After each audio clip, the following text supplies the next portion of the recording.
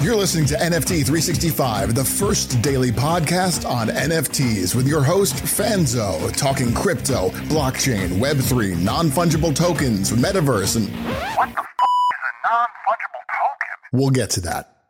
It's time for today's episode of NFT 365, the only daily NFT podcast minting an NFT every day for 365 days. Powered by the ADHD coin at rally.io, here's your host and digital futurist, the ADHD superpowered Brian Fanzo. This show is not financial advice, so do your own damn research. What's up, friends? Welcome back to another episode of NFT 365. And I'm not sure if you're a Stop, Collaborate, and Listen fan or a Stop in the Name of Love fan, but we're going to talk about why I'm telling you to stop. Please do not create your own NFT project. I'll give a little bit more of those details here coming up. First off, we are sponsored by Crypto Business Conference. It is the conference for marketers, entrepreneurs, creators to level up their education on all things Web3 and NFTs. And for our featured NFT Mint 365, I decided to go back into like the Wayback Machine just a little bit, not too far, back to the 21st of April, or like most of us like to refer to it, the day after the puff pass holiday in April, and talk about Beatheads. Now, Beatheads is a project I've mentioned a couple times on the podcast. It was founded by Phil, who is an artist, and Aloe Black. He was a musician. And they actually teamed up with Crypto.com. And Crypto.com is actually where we minted the NFT for yesterday for our collection. But what I thought they've done really interestingly was, one of the trends that Crypto.com is doing with their NFT drops is that they have a time limit on when the mint is available, right? 24 hours, 48 hours. And the way that they kind of present that is that they have what they call redeemables. So if you are one that actually mints the original one or redeems that original NFT, you then qualify for some of their giveaways. So it's incentivizing you to kind of jump in there. But a lot of them are using like kind of gift cards. And like the question came up recently, actually in one of our the Instagram lives that I've done, came up about, like what are the difference between social tokens and NFTs and how you can use them? Well, some collections just airdrop you a random NFT into your wallet. And I will tell you that doesn't really do much for me unless maybe it's an artist, right? Maybe it's a one-of-one collection. I could see that being valuable. But what Beatheads has done really cool, and I actually, for those that are watching on video, I'll be able to show you, is that they've done exclusive, like kind of outside of their collection, they've done drops, NFT drops. But what is neat about it is they come in different sizes. So there's one drop that has, 500, a second drop that has 250 in it, a third drop that has like 50, and then one that has like 25 or 37 or whatever it may be. And what that does is that, hey, if you're randomly, are unlucky and you have one of the 500, then it's not very rare and, it's not that much, collectible and you didn't lose anything. But if you get lucky in that random draw and you get one of the more exclusive ones, then that NFT is worth something, right? Worth value because there's only like 37 of them out in the wild. And it kind of, it adds like a little, incentive. It also gives you motivation to hold. And so far since, 421, we've actually been airdropped 3 NFTs from this collection. One of them is like a hippie one, which is pretty cool. Another one was Prince. And then another one was the great notorious B.I.G., better known as Biggie Smalls. And what was neat was, the first one we got was just in the 500 collection. It's not very rare. The Prince one we got is actually only one of 37. So it's a very rare one. So we've been getting offers for it. And the interesting thing is the offers for that one have actually been higher than the mint price originally was for when we minted the NFT originally. See what I'm saying there? So technically I could sell that Prince airdrop that we got for holding it, and I would actually be already in the plus and still be holding the NFT that I bought. So that's another like kind of incentive and motivation. I think it's great for rewarding, your loyal fans. As most of you know, I am a huge believer in that 1,000 true fan model, or what I like to call the 1093 true fans model. But yeah, just want to give a shout out to not only Beatheads, but the Crypto.com platform. I really like the way that they're doing their launch database, their launch dashboard, as well as when you anything on Crypto.com, it pops up and it says you can use crypto, like any cryptocurrency. Fiat, which for those that aren't familiar with what fiat is just the universal word for currency, right? So rather than saying like USD or Canadian or rupees or whatever it may be, fiat is non-crypto currency. And then you can also buy it from cryptocurrency in your MetaMask. You can buy it in fiat, or you can buy it in the money that or the crypto that is already in your Crypto.com wallet. And so I really like that they have that kind of variety of purchasing. So if you want people that maybe it's their first NFT and they don't have a wallet yet, they can buy it with a credit card. If you want to, kind of play into the Web3 natives, then you can, sell it with cryptocurrency on MetaMask. And they're not really there. That adds a lot less kind of restraints that some of these other marketplaces, are putting on their collections. All right, so let's jump into. I teased out, we have the stop, collaborate, and listen, or we have the stop in the name of love. But part of the thing that I think is so interesting about this beautiful NFT space and what we have kind of at our disposal is that anything is possible. I firmly believe that NFTs are going to disrupt everything from the supply chain so that we would be able to track and manage where things are at in the world as they're kind of being manufactured. We're going to be able to see that all transparently in the blockchain. This whole fake supply and demand that retailers make. There's only this many iPhones available. No, I can look on the blockchain and tell you how many iPhones have come out of wherever that may be. We're also going to see, NFTs be implemented, of course, in ways that allow us to store data, right? Like our marriage certificate or driver's license or passport even. And then, we're also going to see it in ways to really facilitate conversations and movements, right? We, big shout out to the Choice DAO, which is one of the projects that was on our podcast recently. They're raising, funds, for women reproductive rights. And I think there's so many use cases that one of the things that has actually kind of surprised me, because I will tell you, most of my career, I was the press the damn button guy. Like literally, that's what, I've given that keynote a bunch. I still give the keynote because we still need people that need to embrace and understanding the importance of telling their story and putting themselves out there and just getting over the hump. Like you don't know what works until you try it. Press the damn button. And I've always been a big believer on trying to get people to become more creative and tell their stories and embrace, who they are and take on the world. But you notice this episode says stop. Now, I'm not telling you to stop pressing the damn button. I'm just going to ask you to press a different button first. I believe in the NFT space, the ahas that many of us get to come into this space is actually not through, hey, I want a lazy lion, or, I see that lion on Twitter, or I hear all these people talking, about bored apes or these goblins that are eating burgers. But I believe the actual majority of people, the aha comes either in you buy an NFT and then you experience this community and connection, or the aha comes when you hear a use case and you're like, oh my goodness, I need to launch my own NFT project. That's exactly what I can do for my community and for my people. And when I say stop, the reason that I'm doubling down on saying stop and kind of listen to this episode is that here's the truth. And I've been preaching it a lot, but I believe it needs a whole episode because I'm going to really dial into it a little bit more than I have in the past. I believe every single person must, I'm going to use the word must be a collector before they are a creator. Now, that's not just for the vanity thing. I heard somebody else mention something like this, and they're like, it's because you need to learn the vernacular and the vocab of the space. I can sure as hell learn what WAGMI means and what, what rug pull means without having to own an NFT.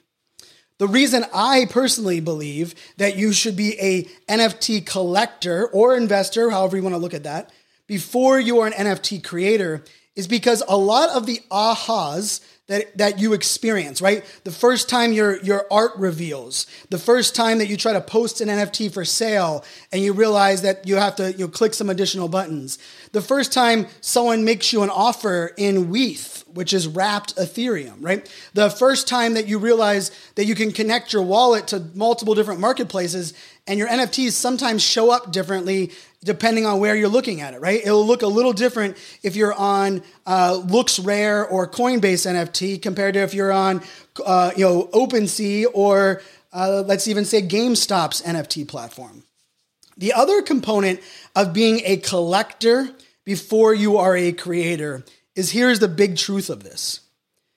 A lot of what we've heard and what has worked in the past not only is over and no longer works, but it gives people a false sense of like what's required, what's even possible, and the amount of time, dedication, and really understanding you need to have in every nuance of this space. Now, I don't believe, just to caveat this, that you must be an expert in everything NFTs. Like, let's be very clear. I don't believe the reason you need to be a collector is to be an expert.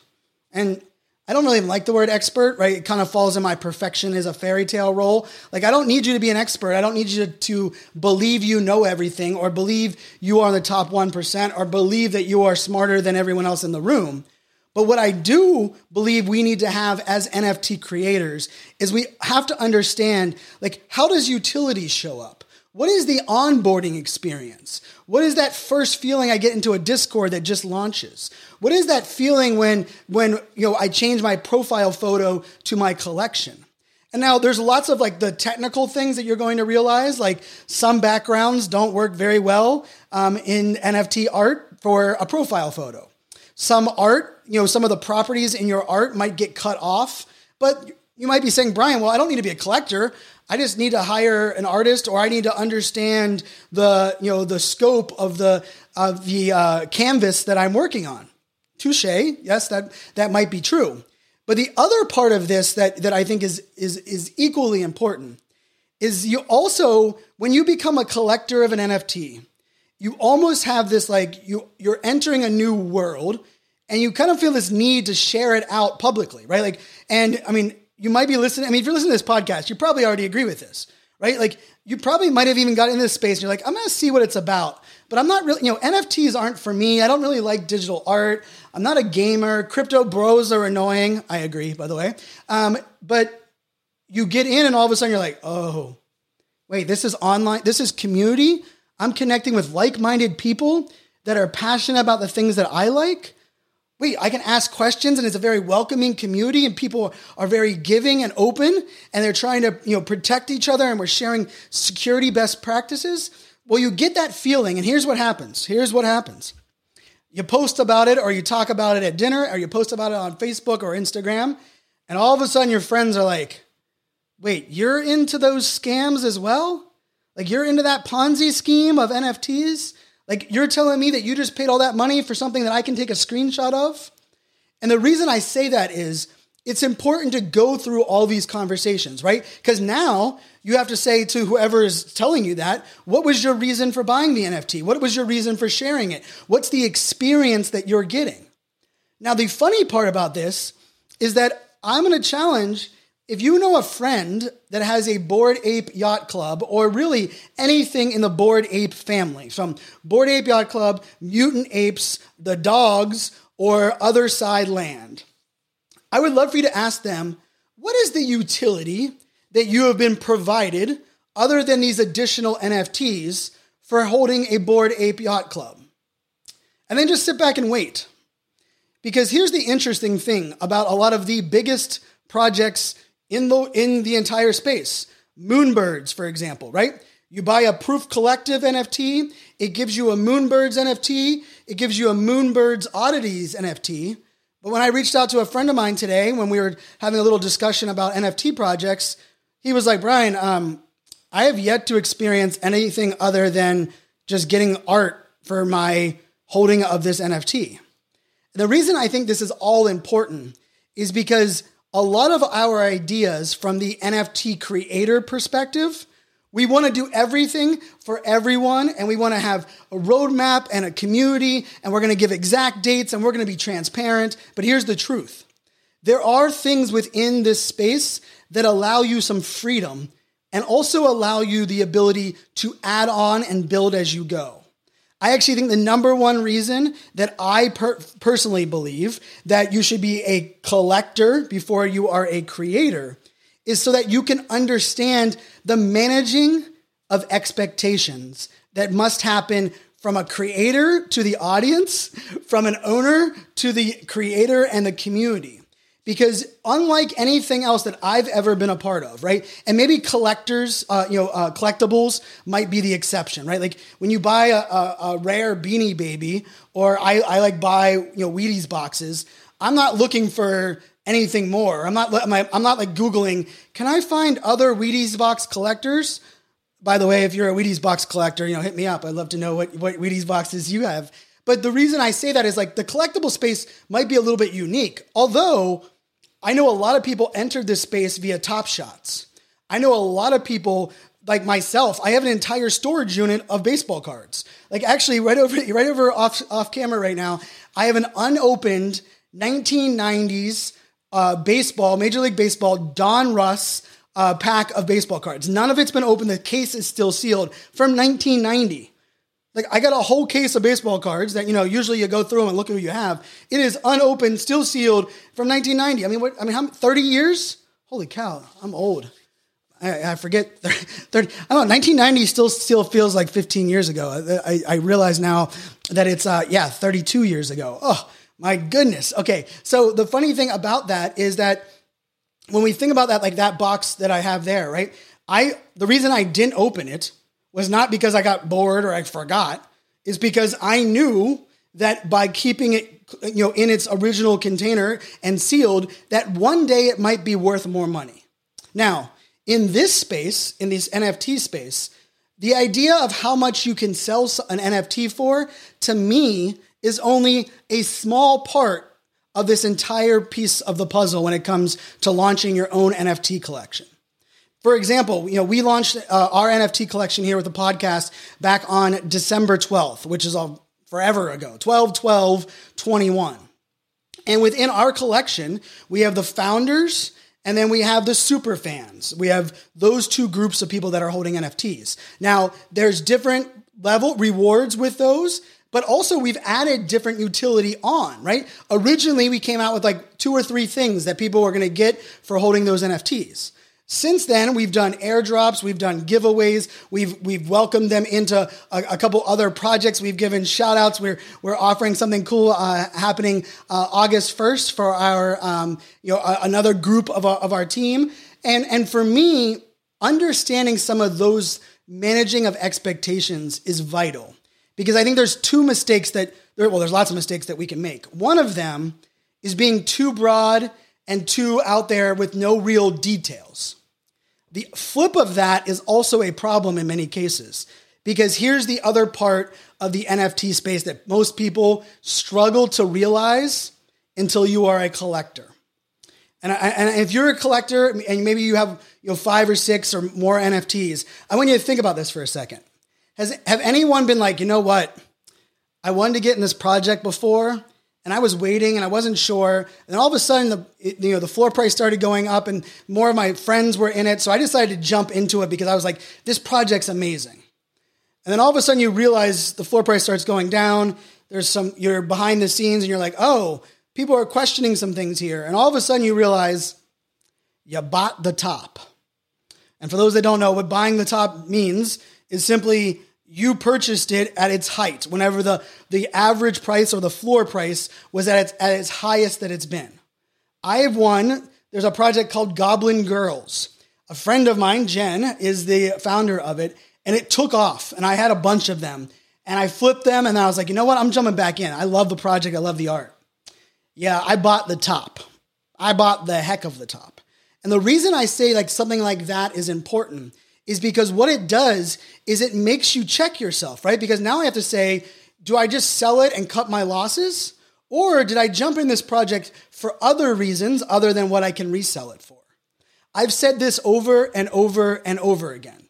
I have many NFTs that are in my wallet right now that have already given me more value than the price I paid for them.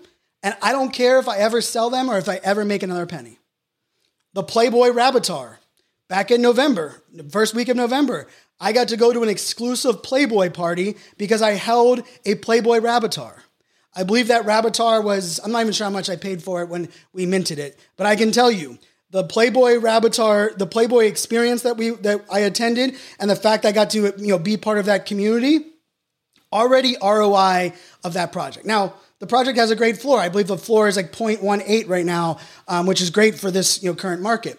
But the reason I think this is also one of those things is that the last thing I want you to think about, and this is the one that I can promise you, if you are not a collector, you have not thought about this one. I'm going to promise you that. I don't make a lot of promises here on the podcast, but I'm going to promise you that, okay? And the one that you haven't thought of is, how do I empower the HODL mindset? Let me say that again. As an NFT creator, how do I empower the HODL mindset? Now, HODLing, HODL, or, I like to look at it as like someone like me just fat fingered holding, and then they just kind of leaned in on it. But HODL, we've heard the idea that you're a paper hand, right? There are diamond hands and there are paper hands. Paper hands are people that love a project, but then as soon as the price goes down, they sell it. It drops right through their hands. Diamond hands are like, I don't care what's going on with the project. I don't care what people say.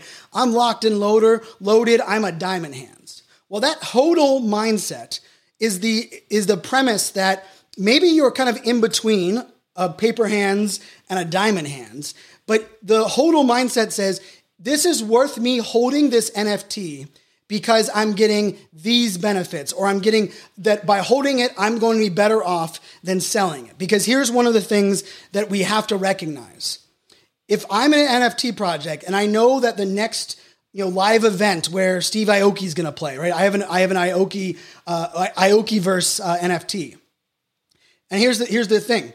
If I sell it today and I can sell it for 0.25 Ethereum, right? Probably can. Because I know that there's no show that I can attend for 90 days. And then I can buy back in 90 days from now for around the same price. Why would I not do that, right? Because I'm going to sell, I'm going to have the liquidity, I'm going to play around on some other things, and then whenever I can go use it, I'm going to buy it. What the HODL mindset is how are you empowering people to actually hold it that entire time? Now, I mentioned that project I gave a shout out to start the episode with, Beatheads, right? Beatheads is a project where a collaboration between an artist and a musician that has not only some utility around music and some upcoming collaborations and some things that they have in their project that I'm excited about, but they want you to kind of come along, and they do some really cool like mix-ups, and they do contests in their Discord, but they're also airdropping me these NFTs, and one of them happens to be more valuable right now than the floor price of the collection. So from the HODL mindset, they're keeping me as a hodler because I know they're going to give me value and take care of me.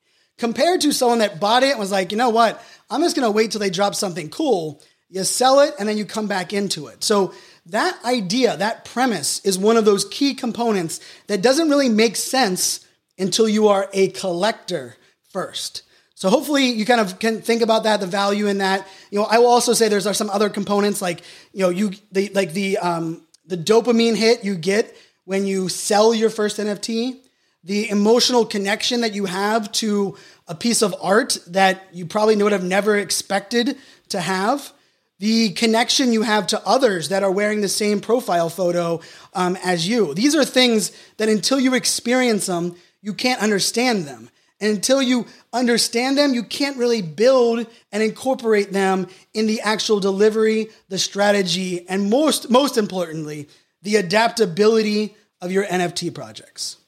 Right now, every NFT creator has to be thinking, how am I building an adaptable model for what I am delivering in my NFT project? Think about NFT worlds. They were not planning for Minecraft to pull the rug out from underneath them. They didn't rug pull their community. They got rug pulled by a utility, by a platform that they were building on top of, right? Think about that, right? What about some other projects that they've had things that have come up along the way? Your ability to have a strategy, manage expectations, but be adaptable is the essential recipe, your essential combo for a successful NFT launch. I, for one, know this for a fact because for many people, they've been hitting us up and they're like, when's your project coming out? What's going on? Well, I can tell you, we're building all of these different components and layers, and we're also making sure that what we're delivering is the thing that I want to be, associated with my brand for the rest of my life. That's what I'm thinking about. I'm not thinking about 3 months from now, 9 months from now. What I am building, what I believe in is way bigger than even just me. I actually think about it from the standpoint of how cool would it be if my oldest daughter, who happens to be 12, graduates from college, maybe doesn't even go to college, and is able to join the family business, which was launched as an NFT project. That's where my mind is going, and it's because I've been a part of great projects. I've been part of some bad projects. I've been rug pulled on some projects. I've bought an NFT every day for a year. No. You don't have to do that. I actually don't recommend that. It's a bit crazy and it's a bit of a roller coaster. But with all of that being said, I hope this makes sense. If you have a friend that is hitting you up and is saying, hey, I heard you're in NFTs. I came up with an idea and I want to create my own. I suggest you send them this episode. I'm going to save you a lot of work. So if you were looking for the ROI, your return on investment for listening to NFT 365 podcast, I'm going to save you the phone call trying to talk your friend out of creating an NFT project and they've never collected an NFT before, because I can promise you by the time they get here, this is where that friend's going to listen and say, oh, I better text them and say, thanks for sending me that episode. I now understand.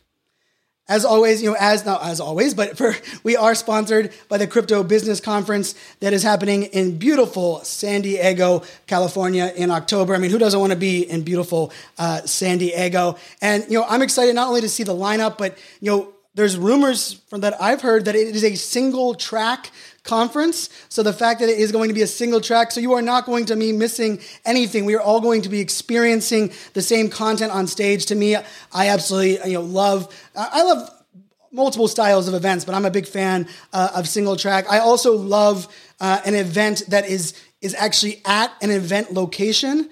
And this event is at the San Diego Convention Center, which may be just one of the busiest and best convention centers in the world. And that's my own personal opinion. I've spoken at the San Diego Convention Center probably 20 times, and it's one of my favorite venues in the entire United States. So hopefully you'll check that out. It is socialmediaexaminer.com/NFT365. And lastly, friends, don't click on links in Twitter from project accounts. Today, Psychedelics Anonymous and their Izu project, their Twitter accounts were hacked. Now, the founder put out that there was two-factor authentication was on, that they had a 20-character password, but it was an SMS. And I don't know if this is true or not. There's an SMS two-factor authentication, which means when you log in, you get a text message. And somehow they got around it. And unfortunately, I have a plethora, favorite word, but not in this use case, of DMs from people that are like, Fanzo, hey, I heard you got hacked in the past. I got hacked today and I lost my Psychedelics Anonymous. Could you help? And to me, I don't care how many times we say it. It's still going to happen. The FOMO is going to get the better of us. We're going to have that kind of outer body a moment. And we just have to realize that we just can't be clicking on those links. And we also can't be shaming people that have. I know for many of us, we live in this space all day long and we're like, we preach this. Why have they not done this? They should learn their lesson. No, we can't fall for that. We can't shame people for doing something that seemed what they wanted to join a project. They wanted to spend money on something they cared about. And unfortunately, the scammers, the hackers, the bad people that are doing bad things, they're always going to exist. But we can't allow ourselves to make them feel worse, because I can tell you, speaking from experience, it sucks.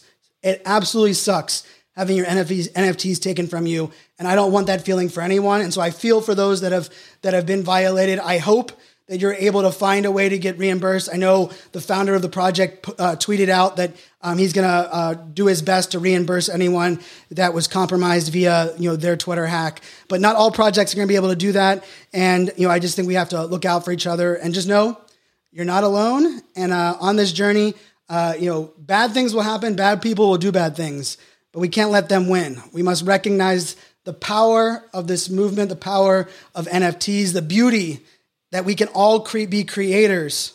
But of course, hopefully, after listening to this episode, you're a collector first. Until tomorrow, my friends, make it a great day. Cheers. This show is not